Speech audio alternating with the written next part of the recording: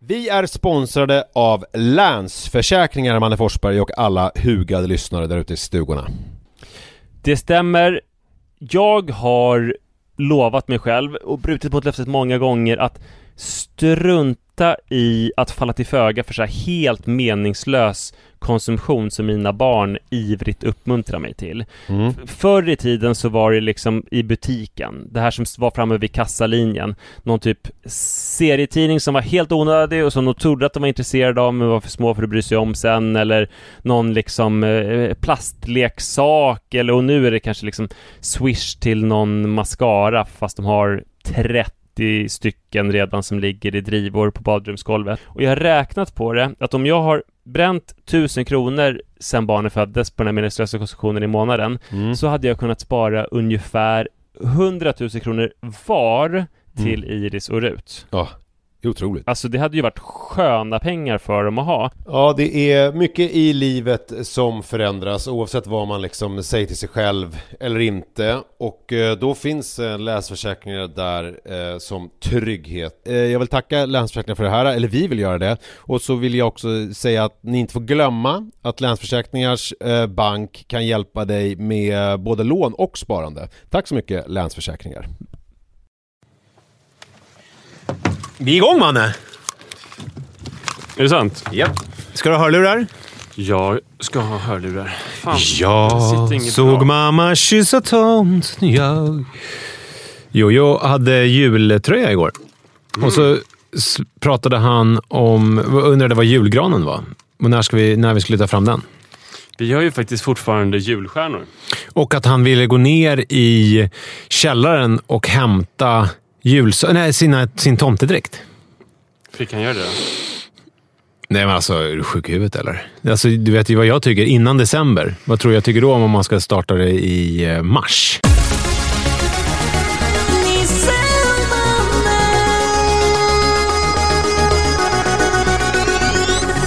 Det är många igen. Pappa på den glider fram högt över taken. Like a raven, it's time to get this party blazing.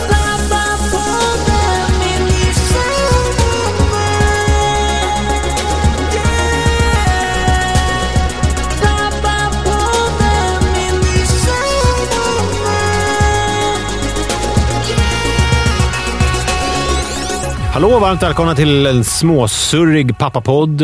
Idag är vi brukar inte förbereda våra ämnen. Vi bara snackar lite, vi skjuter från höften. Vi bara ser vad som händer.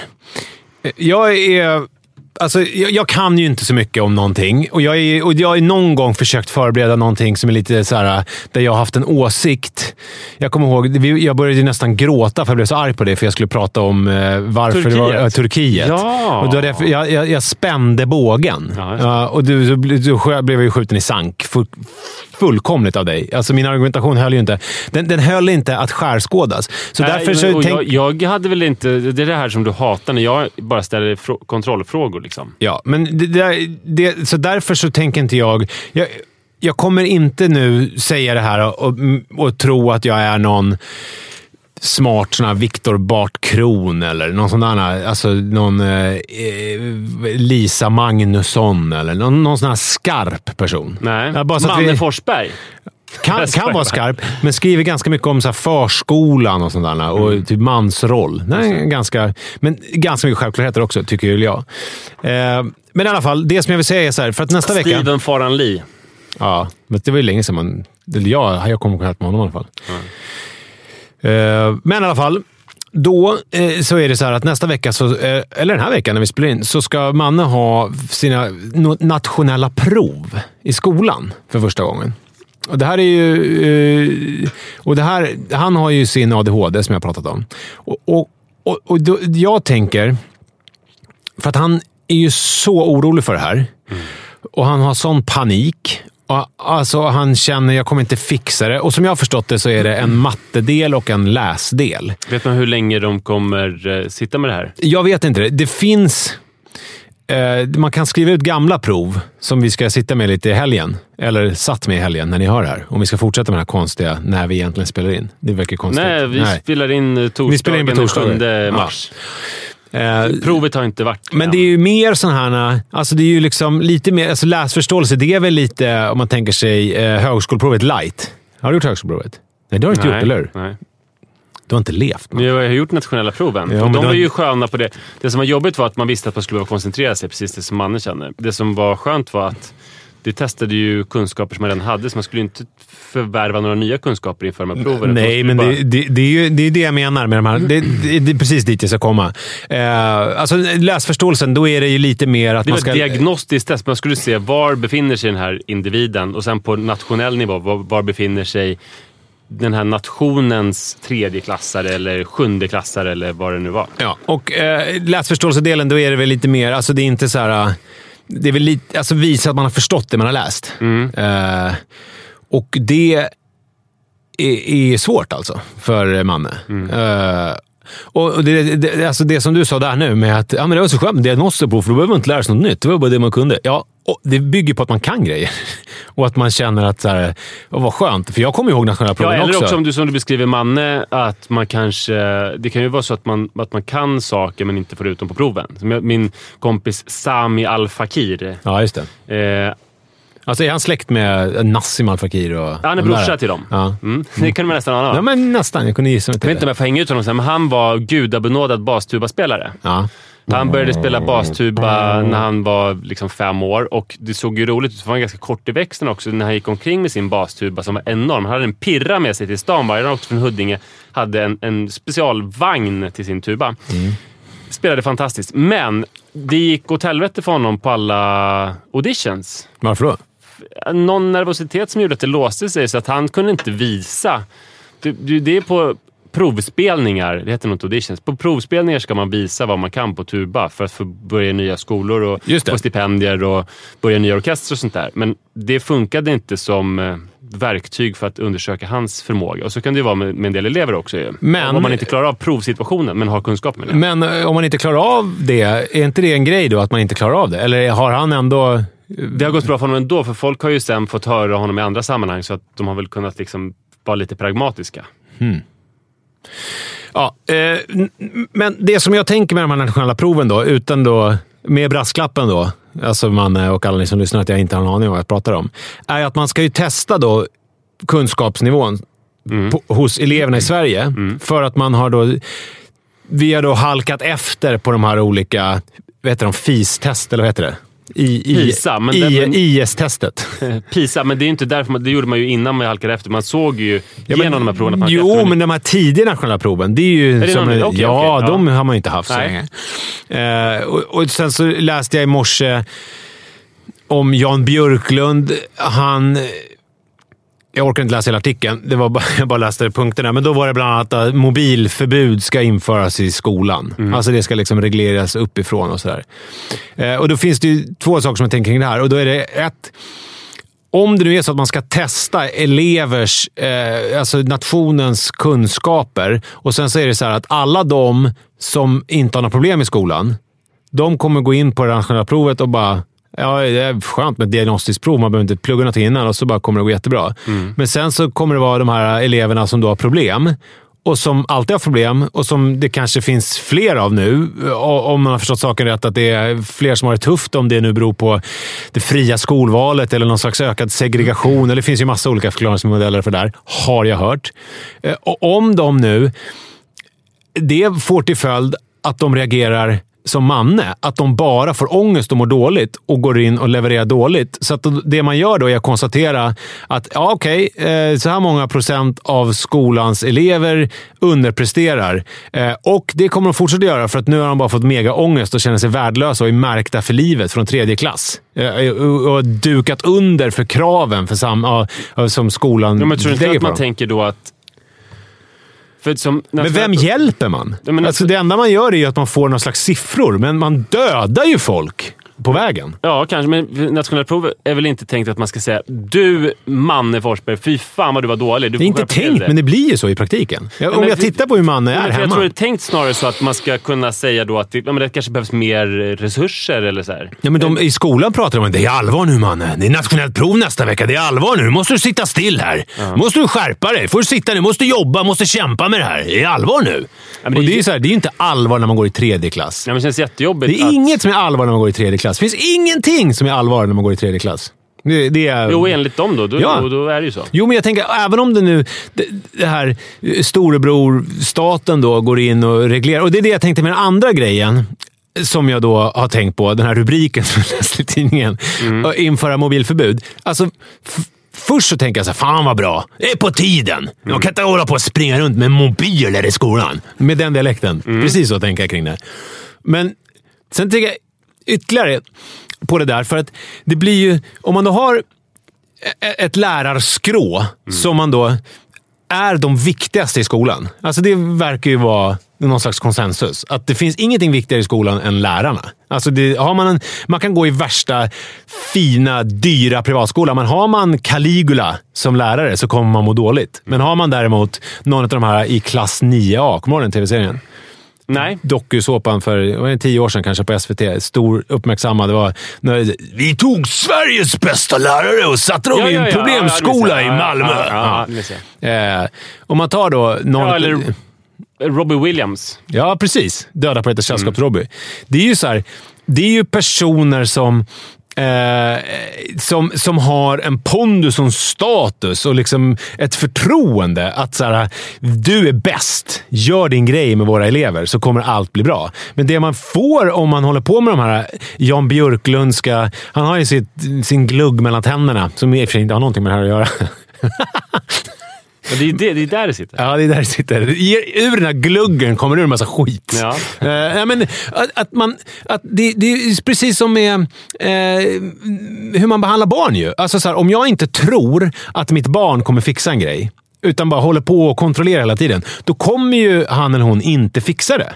Men däremot om man ger lite frihet, det är mitt bästa med Manne, det är ju så här, det funkar aldrig när Li är med, men det funkar när jag är ensam. Jag går och hämtar bilen. Kan inte du klä på dig och Jojo under tiden så ses vi utanför om 10 minuter? Fixar du det? Då är det 7,5 gånger av 10 så blir det så här yes, och så känner han sig duktig och liksom blir stor. Jag känner igen det väldigt väl. Men jag tror att ändå att vi ska... Men får jag bara avsluta analogin då med skolan. Men om man då går in som de gör då så här, nu ska ni kan inte själva ta ansvar över mobilerna i skolan. Vi måste utfärda ett dekret. Vi måste ha präster måste åka runt och föreläsa i kyrkan på söndagen och förklara för er lärare. Det var så jag gjorde förr i tiden. Att prästerna förde ut budskapet. Ja, precis. Att nu det har utgått ett dekret. Stolen som propagandainstrument och så. Det var ju min stora systers doktorsavhandling handlar ju om det. Just det. Jag förde ut krigspropaganda i Predikostolen. Men det finns ju också det här alla gossebarn ska dödas i Gamla testamentet. Men då tänker jag att om man då liksom har det här problemet med mobiler i skolan, så då ska man ju lita på att lärarna kan fixa det. Och så ska man ge dem deg och uppmuntran och allt så att de liksom, så att man ska liksom säga till dem så här, nu måste jag gå iväg en stund, men ni får de här barnen i 9-12 år. Ta hand om dem och gör det bästa av situationen, så kommer så litar vi på att ni fixar det. Istället för att hålla på så jävligt. Och just det, och med det här diagnostiska provet som vi pratade om. Ja, men det sa jag ju. Nu blir jag förvirrad. Jag tror att du har rätt att... Nej, tror du att jag har rätt? Ja. Du kommer inte skjuta det här i sank? Ja, jag kommer ställa frågor. Men jag tror det här med... Jag har inga svar. Med mobilgrejen så känns det just det som en ganska meningslös symbolpolitik. Alltså så här... Ja, det är väl verkligen någonting som ska lösa skolan, de olika system. De flesta skolor har redan tänkt på det. Det är inte som att det är bara fritt, utan till exempel i skolan så är det så att de har ett speciellt skåp. Där det finns en låda där det står 2B på. Där ska hennes mobil ligga till dagen är slut. Men där kan jag känna så här, för i Mannes skola då är det så på lågstadiet, men sen i mellanstadiet då är det inte så. Och där kan jag känna så här, när Manne går i mellanstadiet, då kommer jag liksom säga att nej, jag tycker nog någonstans att det är lite bättre att de springer runt och leker lite på rasten än att de sitter och rumpar framför mobilerna. Så gammaldags är jag. Men jag tänker inte att Jan Björklund ska bestämma över... Nej, men precis. Och det är ju någonting som... Han är ändå liberal någonstans. Ja, men han har ju visat... Alltså han kör hårda tag i skolpolitiken. Och det är ju liksom symbolpolitik som inte kommer göra så mycket till från. Men tycker det är en mer intressant fråga då med det diagnostiska provet. För där kan man liksom reda ut så här, vad ska skolan vara? Det som jag stör mig på mest av allt i skolan är att de ska ha läxor. Ja, det måste vi göra. Men jag vill bara avsluta diagnostiska prov. Jag tycker om tanken på diagnostiska prov, men då tänker jag att precis på samma sätt där så ska det vara upp till den enskilda läraren. Alltså, du kommer ihåg när man gick i högstadiet eller så här, då var det så här... Fast det är en skillnad för att... Vi har diagnostiskt prov på fredag. Vad fan! Du kan inte bara... Vi måste ju kunna plugga, sa några i klassen och vissa... Ja, men det går inte riktigt jämföra, för om vi säger då att mobiltelefonförbud är ju en symbolgrej som är Jan Björklund vill sälja in sig själv som någon har sett att den svenska skolan är i kris och ska styra upp det. Det är liksom, det innebär inte någon praktisk förändring, utan det är bara liksom för att sälja sig själv och sitt parti.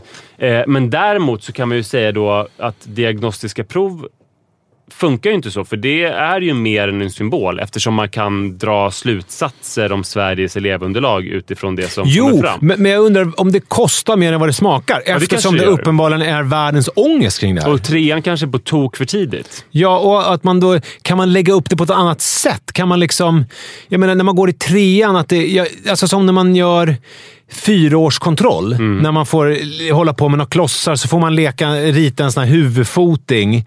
Alltså kan man inte ha såna lite mer att läraren har lite samtal med barnet och kollar vad det är någonstans. Att det ska vara det här standardiserade, liksom fylla i det här formuläret. Det blir så här... För här kan man fråga också, för den springande punkten är så här, hur mycket obehag ska man känna i skolan?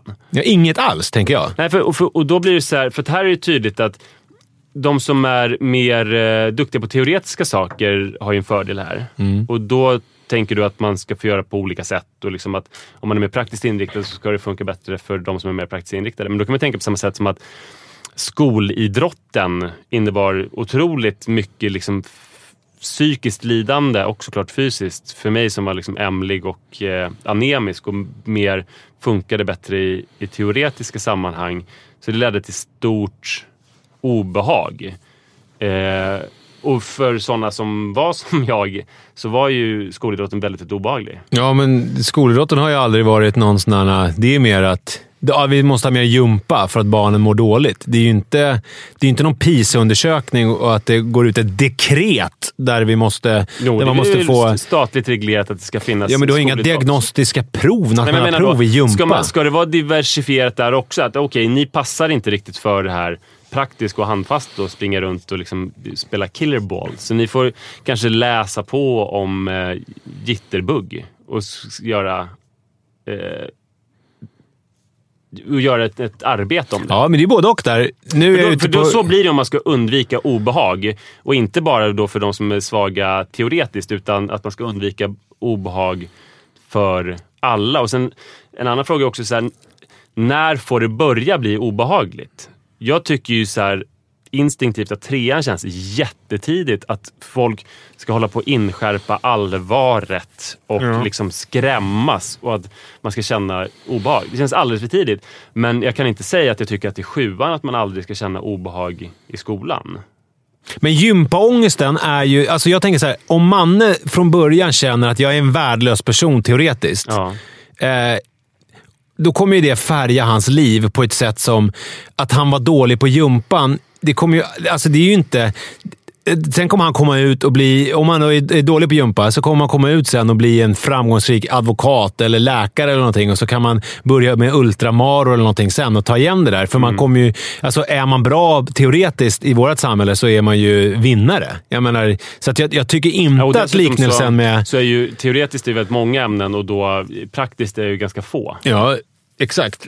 Och att det är väldigt få som blir Victor Nilsson Lindelöf. Som jag kan tänka mig hade MVG i... jumpa. Verkligen. Jag känner att den läraren som inte gav honom MVG i jumpa... Men han hade nog fan MVG mycket alltså. Han ser jävligt... Fast jag såg honom på Skavlan och nu är inte det här någon snabb podd där vi snackar skit om folk, men han verkar inte jätteskarp alltså. Jag hängde med honom i somras. Han var otroligt snabb.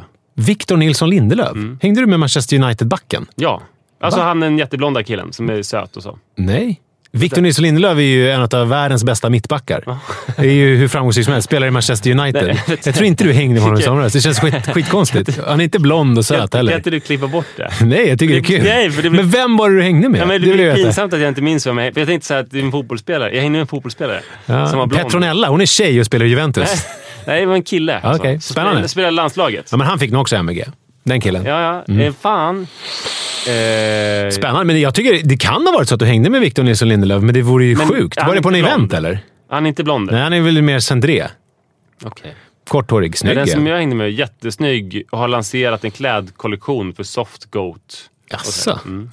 En landslagsspelare. Ja, ingen aning. Men det är möjligt, det kanske är han. Du kanske är rätt, så klipp inte alls bort där. Det kan ju vara the jokes on you. Klipp bort. Eller on me. Det kanske är så att folk sitter där och bara garvar åt mig nu för att jag inte vet att Victor Nilsson Lindelöf är Softgoats talesperson. Kashmir Softgoat. Ja, precis. Spännande. Men jag vet inte jättemycket om fotbollsspelare. Den där, om du inte har klippt bort så är det så här, jag träffade en fotbollsspelare. Vi var med varandra i Båstad. Han var förtjusande. Han hade en jättesöt och härlig tjej också. Båda de kändes skarpa och vansinnigt snabba. Vi säger att det var Victor Nilsson Lindelöf. Och de spottade inte i glaset, de var avslappnade, härliga människor. Precis som du. Exakt. Jag spottade inte glaset med alkoholfritt. Nej, precis. Men om vi nu ska... Ja, hur mycket obehag ska vi ha i skolan? Inget alls, tänker jag. I hela skoltiden. Nej, men det finns ju det här... Konstigt. Nej, men det finns ju det här... Nej, men gud, jag slänger ur med saker nu utan att egentligen ha täckning för det. Men det finns ju det här... Malin Bergström, vår favoritpsykolog. Ja. Det här med det här curling-snacket som var. Ja. Eller är. Och man måste förbereda barnen för en hård värld. Det är hårt där ute. Man måste behandla dem hårt. Annars så fattar de inte hur hårt det är. Ja, men det hatar jag. Medan hennes approach är ju mer så här... Är det så att samhället är mer komplext och hårdare idag så behöver ju barnen mer kärlek och mer omvårdnad och mer mys så länge som möjligt för att sedan kunna tackla det där hårda som kommer sen. Och jag tänker skolan är väl lite samma sak. Att man ska väl så här, man ska ju ha det härligt och lära sig så mycket som möjligt under de här åren. Men om man inte gillar att lära sig saker. Alltså det är så här... Jag håller verkligen med både dig och Malin, och det är det jag menar med läxgrejen, att om man frågar så här, men varför ska de ha läxor? Ja, det är för att de ska förbereda sig för yrkeslivet. Ja, men för det första, mitt barn är 8 år. För det andra, det är inte någon som arbetar utom så här i något fritt och konstigt yrke.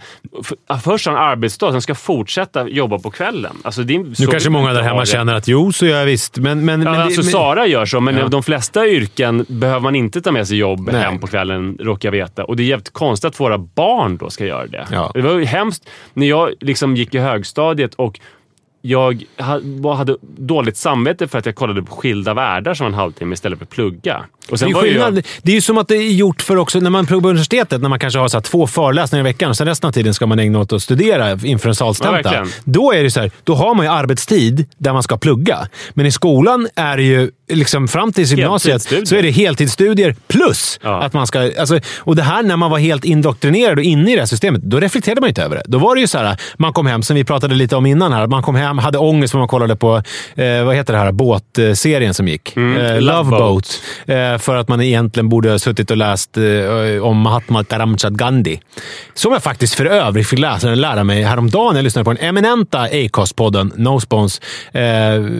Vad vet du om? Vad heter den? Med Fritte Fritzson. Vad heter den?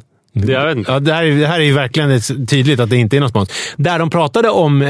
allt du vill veta. Nej, fast det var inte den. Det var en annan podd. Det var historiepodden. Okay. Det är ju Bauer. Men skitsamma. Då att Indira Gandhi, alltså är det så hon heter nu?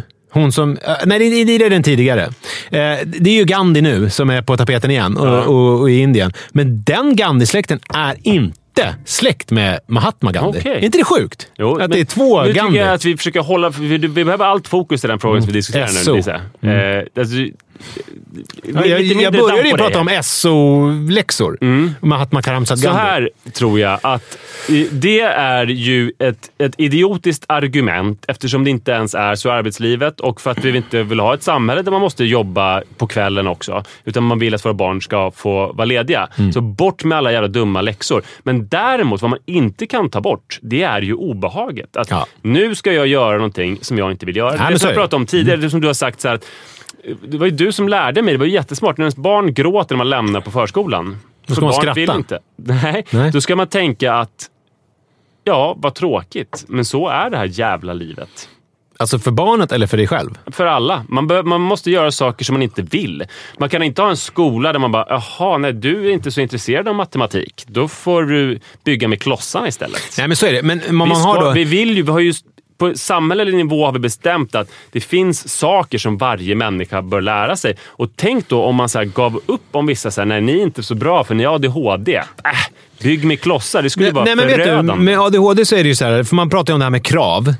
Och då har jag ju gått nu en kurs, jag kan egentligen ingenting då om det här, men jag har gått en kurs och de pratar mycket om det här med krav. Och när det, alltså en person som har ADHD, som ju då alltså är en typ av funktionsnedsättning, är ju det funkar inte att ställa krav. För personen i fråga, men som han är ju ett talande exempel på det här. Han vill ju sitta still. Han vill ju göra det. Han vill ju liksom kämpa. Men han kan ju inte. För att det liksom, hjärnan, det går inte. Och då blir det ju svårt om man då sätter den typen av att ja, men du måste göra saker som är obehagliga. Du måste kämpa lite. Det här är allvar, som de gör nu i skolan. För att han fattar ett allvar. Han vill ju kämpa, men han kan ju inte.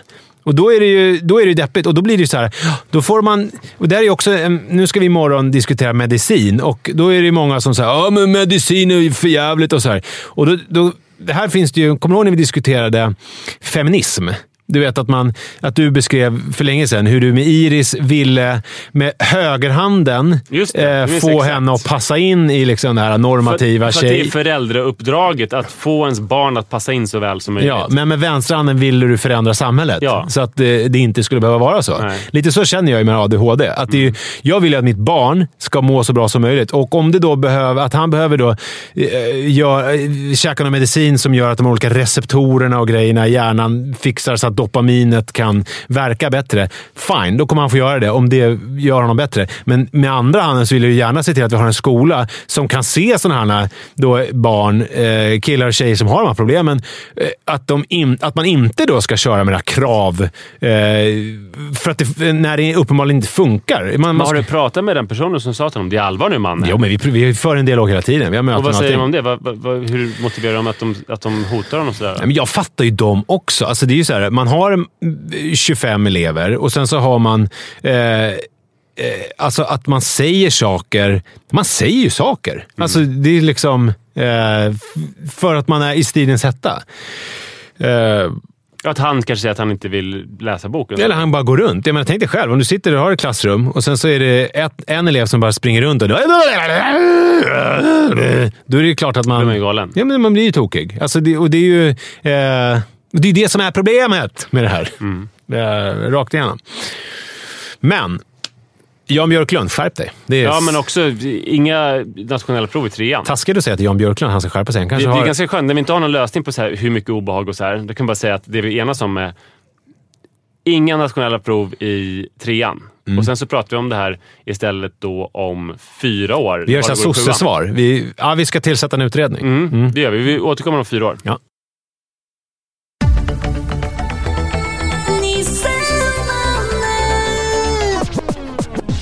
Mina barn slog ett viktigt personbästa nyligen. Det var så att jag och Sara åkte iväg. Lämnade barnen vind för våg. Och sen så var vi borta i 3,5 timme från dem. Oj. 3,5 timme. Det är ju en resa till Dalarna. Ja, vad skulle man kunna göra på 3,5 timmar? Man skulle till exempel kunna...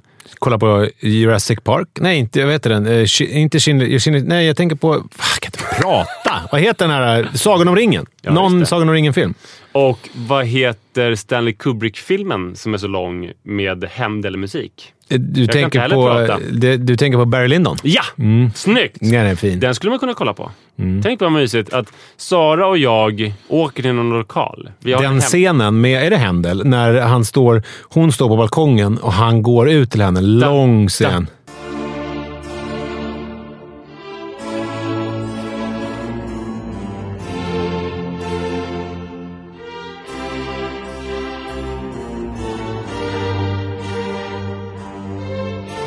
Du vet att den är inspelad med enbart levande... Ja, det är helt sjukt.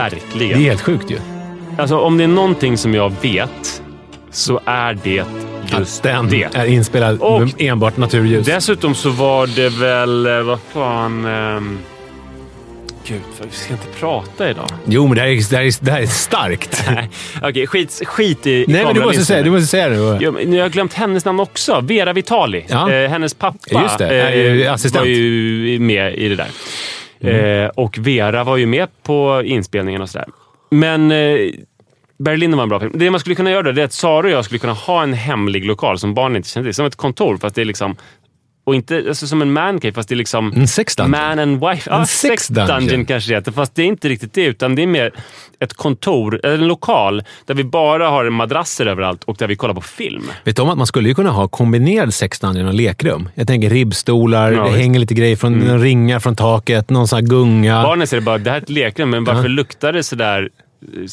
Varför luktar det sperma? Hur luktar det? Du menar att det måste lukta sex, alltså sperma i? Man kan inte... Man kan, också liksom, är det ofta så att när du har haft sex i ett sovrum och sådär, bara, kan man inte gå in där på flera dagar för det luktar sperma? Nej, men det är ju för att man byter lakan emellanåt och liksom man vädrar, men här är ju då... Det får man inte göra i sex. Som du beskriver så används det bara till sex. Nej, det är kombinerad sex och lekrum. Ja, men för jag vill inte ha lekrum, men jag tänker att det ska vara filmrum. Alltså om det är någonting som man behöver som förälder, så är det väl bara ett ställe där man snackar och gosar lite och halvligger och kollar på sex film. Dungeon.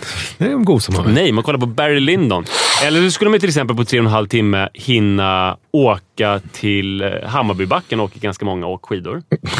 Ja. Man skulle kunna åka... Och beroende på var man bor då? Ja, precis. Alltså för oss. För oss skulle det verkligen gå. Men du kanske bor jättenära Sälen, så då kan du åka dit och åka. Ja, det skulle bli ganska tajt ändå. Men så här, man skulle kunna Nej, men åka alltså, till... du som lyssnar. Ja. Jag pratar om lyssnarna. Ja, precis. Och sen skulle man kunna åka till Uppsala och käka lunch på Katalin. Och då kan man ju, kommer du ihåg han Ghost Rider, hette han så? Han med motorcyklisten som körde så fort och filmade med GoPro som körde till Uppsala på en kvart från Stockholm. Jag är inte riktigt där. Nej. Men jag körde till Uppsala på 45 minuter. Så 1,5 timme, då har man 2 timmar i Uppsala. Så då äter man lunch och tar en lång promenad i Uppsala. Så ja, tanken svindlar verkligen, eller hur? Det Sara och jag gjorde, det var att vi körde ett markklippspass på Stads Liljeholmen och vi storhandlade på ICA Kvantum Liljeholmen. Och det var ju enormt. Rimligt ändå. Ja, och vi bastade också. Fast det är ju tyvärr inte könsmixad bastu, så vi bastade var en för sig. Var det roligt? Det är kul. Det är roligare att göra ihop. Om man går och bastar så kan man inte vara tillsammans. Nej, precis. Nej, men det var inte, vi sålde inte in det till varandra som utan nu går vi och bastar, så möts vi vika. Förutsättningen för det här var ju dock att barnen, alltså att de har telefoner. Det är jobbigt. Jag tänker vi kanske kan komma fram till det här sen med gemensamma intressen i ett förhållande. Jobbigt om man har som gemensamt intresse att man gillar att basta, men bara när det är könsuppdelat. Men man kan inte basta ihop. Nej, det skulle vara jätteirriterande. Tråkigt. Ja, verkligen. Ja, hemskt. Nej, men vi hade lite telefonkontakt med barnen och de ville ju verkligen det här. Så att jag tror att man kan inte tänka att man alltid har 3,5 timme. Att man kan säga till barnen att nu måste jag göra det här, så nu får de vara ensamma 3,5 timme. Utan det var ju nu så att vi åkte tillsammans för att barnen ville att vi skulle åka tillsammans. Ja, men det är också så här att ni rörde ju lite som katten kring het gröt. Alltså Liljeholmen, det är inte Uppsala. Nej, vi hade inte vågat åka till Uppsala, ska jag säga. Så för jobbigt om man är i Uppsala så ringer de... Iris klöser mig, jag låste in mig på toaletten. Allt är åt helvete, det sprutar vatten ur avloppet. Ja, men berättade jag det i förra podden om när jag lämnade dem ensamma i Salto? Nej, jag tror inte det. Jo, det gjorde du. Ja, det gjorde jag det. Ja, du gjorde att de... de hävdar att de brukar bråka när de är ensamma.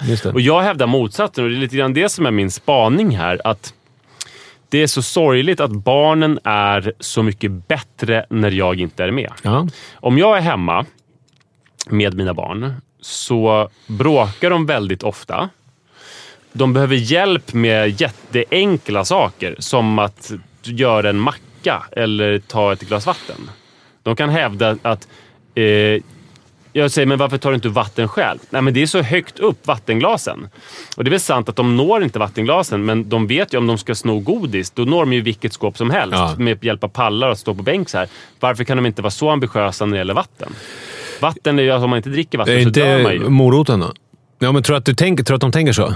Nej, men jag tror att de borde tänka så. Men om du tänker så här, att om du skulle lämna Iris och Rut ensam hemma så länge så att de så här, man brukar säga att man klarar sig 3 dygn utan vatten. Ja. Om vi säger så här, efter 2 dygn, då kanske de skulle ta fram en pall och ta ett glas vatten. Nej, men grejen är ju att när jag är borta så tar de vatten på en gång. Det finns ingen där som kan men ta prova att vara hemma med dem och låta dem törsta ihjäl tills de faktiskt hämtar vatten. Ja. Och då bara sätter du dit dem. Ni kunde. Samtidigt som sätter in sondmatningen och man kan också för sig tänka, för att liksom sätta sig in i deras situation, att man bor tillsammans med någon person som är typ 2,80, världens längsta man. Just det. Eller kvinna. Och när man ska ta vatten, då måste man så här, göra en muscle-up upp på en bänk. Ja. Eller ta fram en gigantisk, jättetung pall och klättra upp på en bänk och med fara för sitt liv. Så får man liksom famla. För glaset är på 3,30. Ja, det är så jävla högt upp. Och det är svinlätt för den här 2,80-mannen. Man skulle ju ganska ofta fråga honom så här: ja, okej, jag kan ta det här glaset, men det skulle vara skitschysst om du kunde ta det. Ett experiment då är ju att placera glasen. Vad händer om man placerar glasen i rätt höjd för dem? Så du får bli så här: jag orkar inte böja på ryggen. Pappa är stel, kan du ta fram glasen åt mig? Ja, verkligen. Ja, man hoppas att du skulle göra det. Det tror jag i och för sig inte.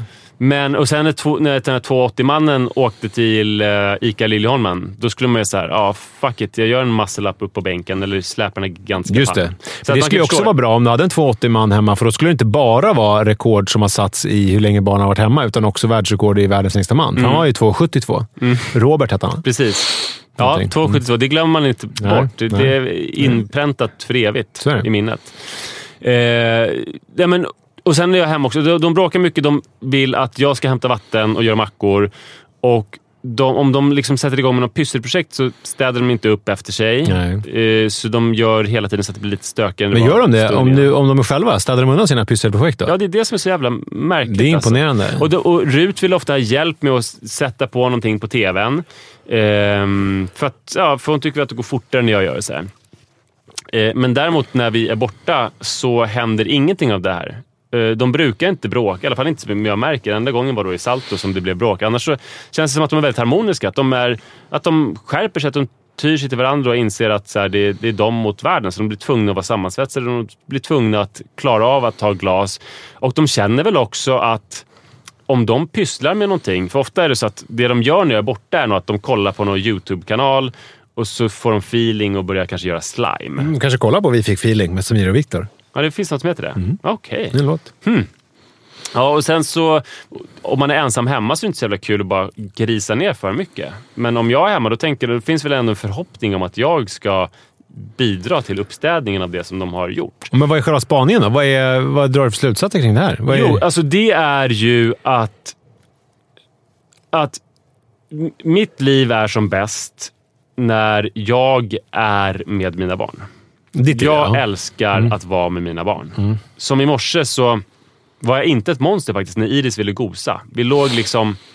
Det var också så att min klocka ringde 5:00. Och så att jag... Det är jobbigt med gos när man ska somna. När man ska somna in. Men nu var det att jag försökte vakna och liksom vara halvvaken. Och att då gosa med ett litet barn är så otroligt mysigt. Jättehärligt. Det är inte jätteoriginellt kanske. Men jag som många andra föräldrar tycker om att vara med mina barn. Och tycker att mitt liv är som bäst då. Men det jag inser hela tiden, gång efter annan, är att mina barns liv är bättre utan mig. Ja. Så var det ju inte när de var bebisar. För då var det liksom att... Då skulle de inte hämta vatten, då skulle de ju dö. Ja, och det räckte ju med ganska kort tid. Så var de, alltså, om man lämnar barn med en bajs i blöja så kommer det börja klia och bli obehagligt väldigt snabbt. Och det kommer kurra deras mage och sådär. Så att då var det ju otroligt viktigt för mina barn att jag var med hela tiden.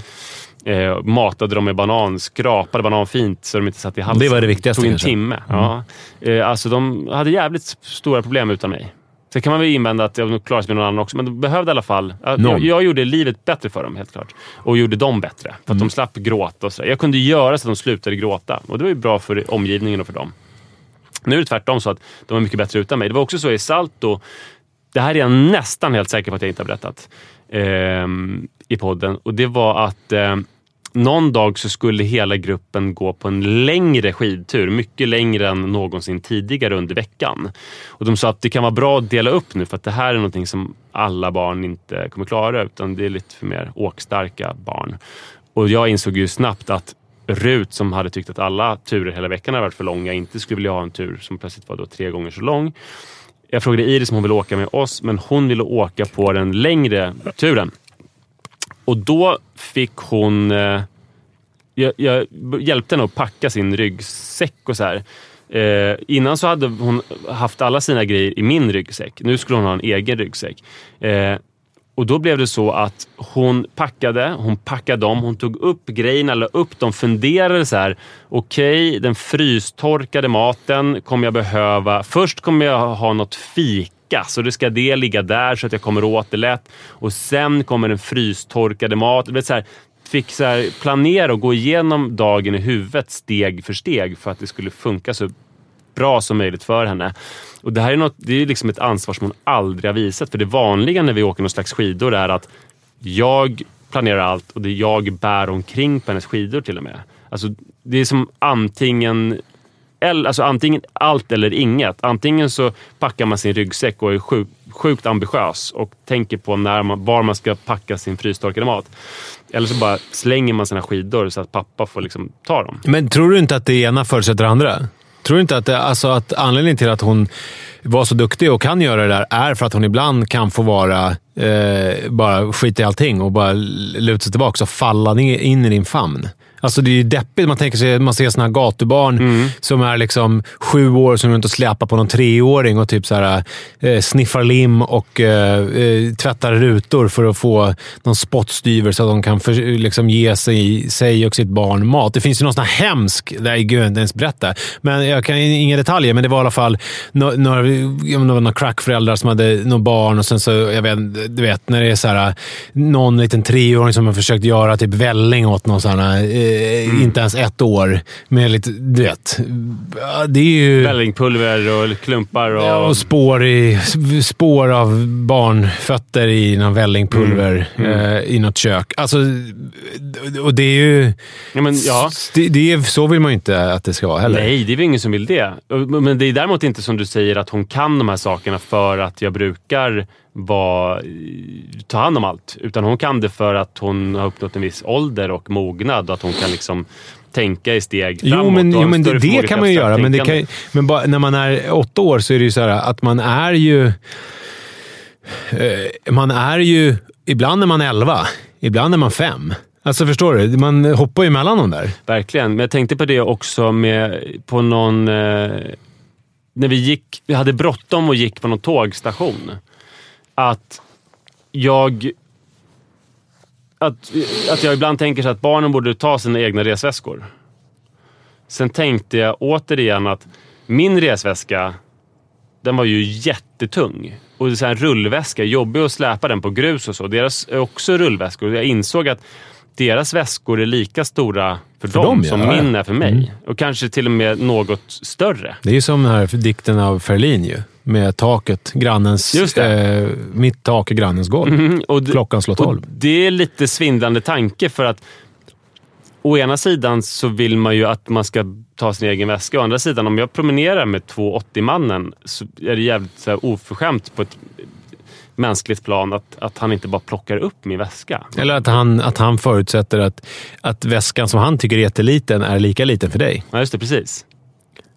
Det är lite... Men problemet är, för jag tror att det är som att du utmålar mig som någon slags icke-curling-förälder. Ja, men du är ju hård. Alltså, sen du träffade David Eberhard där på TV4 eller vad det var någonstans, så har ju du blivit en helt annan människa.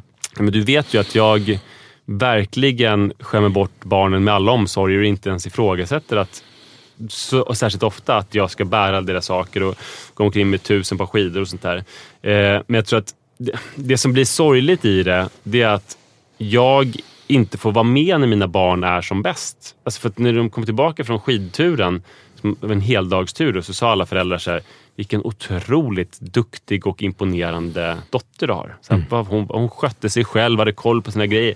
Det hade ju jag velat uppleva. Och jag tror att anledningen till att hon inte är så här när hon är tillsammans med mig, det är ju... För att du är hennes pappa?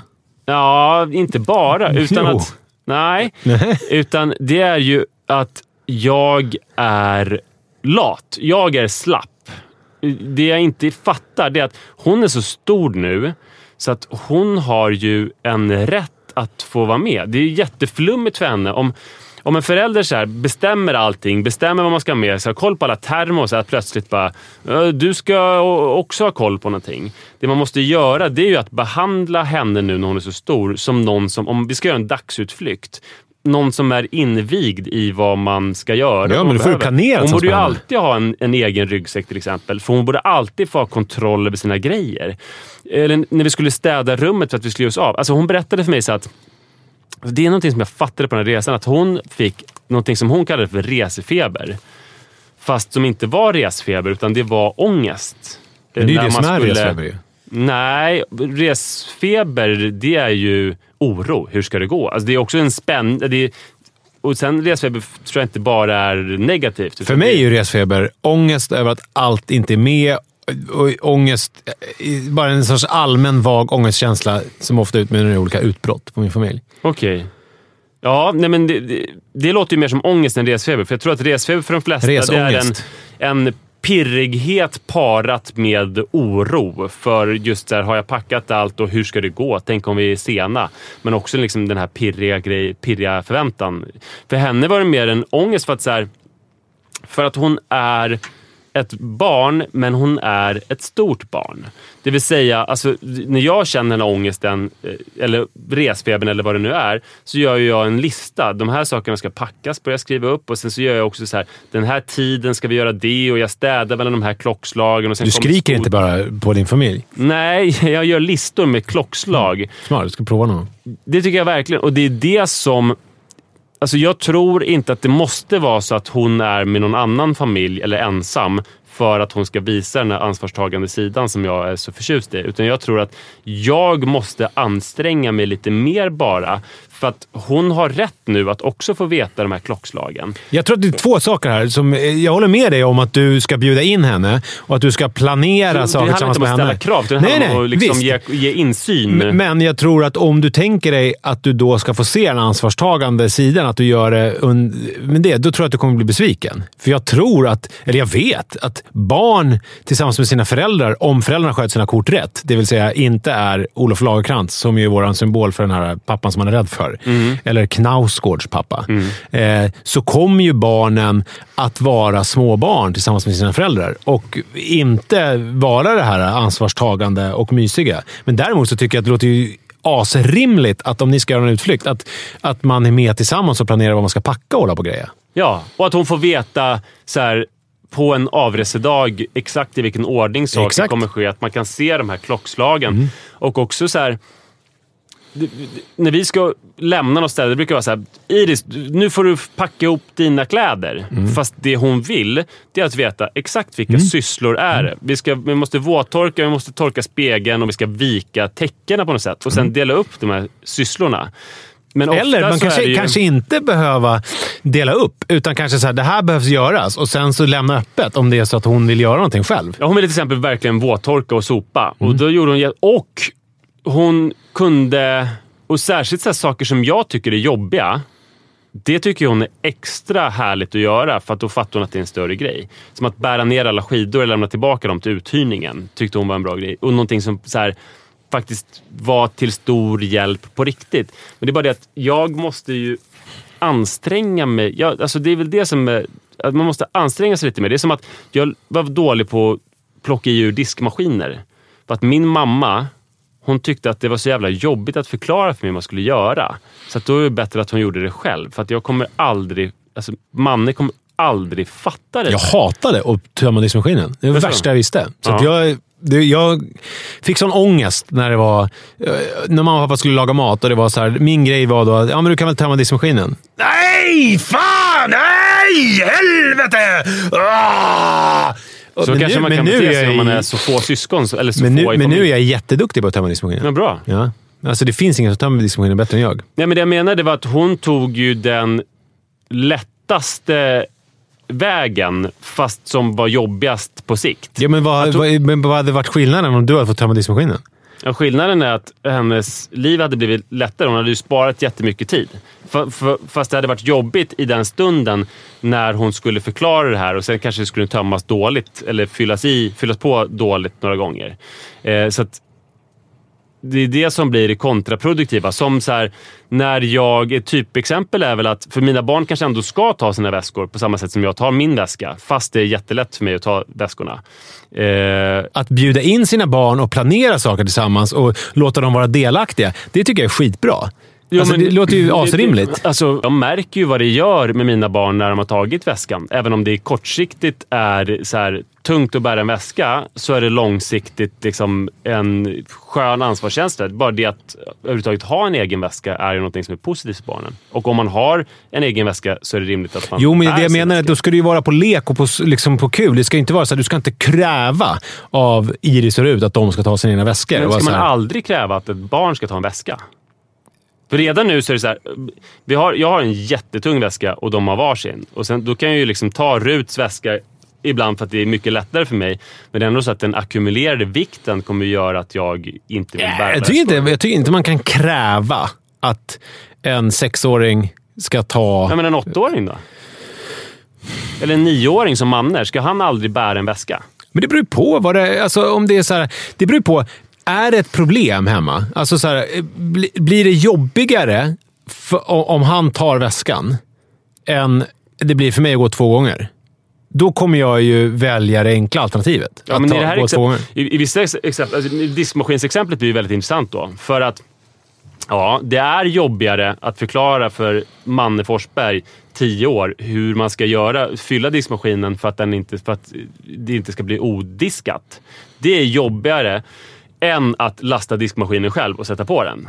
Men om man men sen ska man leva med den här sonen i 8 år till innan han flyttar hemifrån. Och då kommer det bli väldigt mycket större lidande att han aldrig lärde sig. För att det men då kommer han ju lära sig. Jag menar, det är ju som det här klassiska ju med att Jojo bajsar i blöja. Jag menar, han kommer inte bajsa i blöja när han går i 2:a klass. Det är ju som med diskmaskinen. Jag menar, någon gång kommer de ju lära sig. Ja, fast problemet är om man har den synen för mycket, då kan man ju tänka, alltså man kan ju tro att man gör barnen tjänster som typ så här, gud vad jag är snäll mot Iris för att hon behöver inte vara delaktig alls när vi ska lämna det här rummet nu i städningen och packningen för att jag tar hand om det. Hon är ett barn. Men det är ju inte det jag säger. Men då... Det är ju inte det jag säger, Manne. Jag säger ju inte det. Jag säger att man ska vara med och bjuda in och låta vara delaktig. Men man ska inte ställa krav på att hon ska... Alltså hennes ansvar är att hon ska städa sitt rum hela tiden. Däremot så får hon gärna göra det. Och man ska bjuda in. När ska man ställa kraven då? Ja, men jag är osäker på om man någonsin behöver göra det. Men så tills Manne och Joel flyttar hemifrån så kommer du liksom vara ansvarig för allting. Sen kan de göra saker som de tycker är roliga. Bara. Ja, mer eller mindre. Ja, det är otroligt. Jag tror inte att jag tycker så. Nej.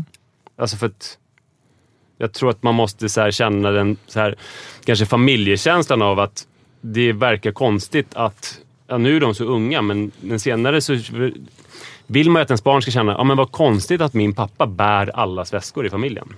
Det vill jag nog inte. Att jag ska gå utan att det är ju så här en grej som man bör kanske känna som människa. Ofta blir det ju då så här, man kan inte jag få ta min egen väska. Jag vill göra det. För att man säger att det är konstigt. Ja, men har du aldrig varit med på att man träffar folk som är idioter för att det verkar som att de inte har fått någon uppfostran? Att de så här inte såg att någon bar alla väskor, att det var ett problem när de inte bar någon väska?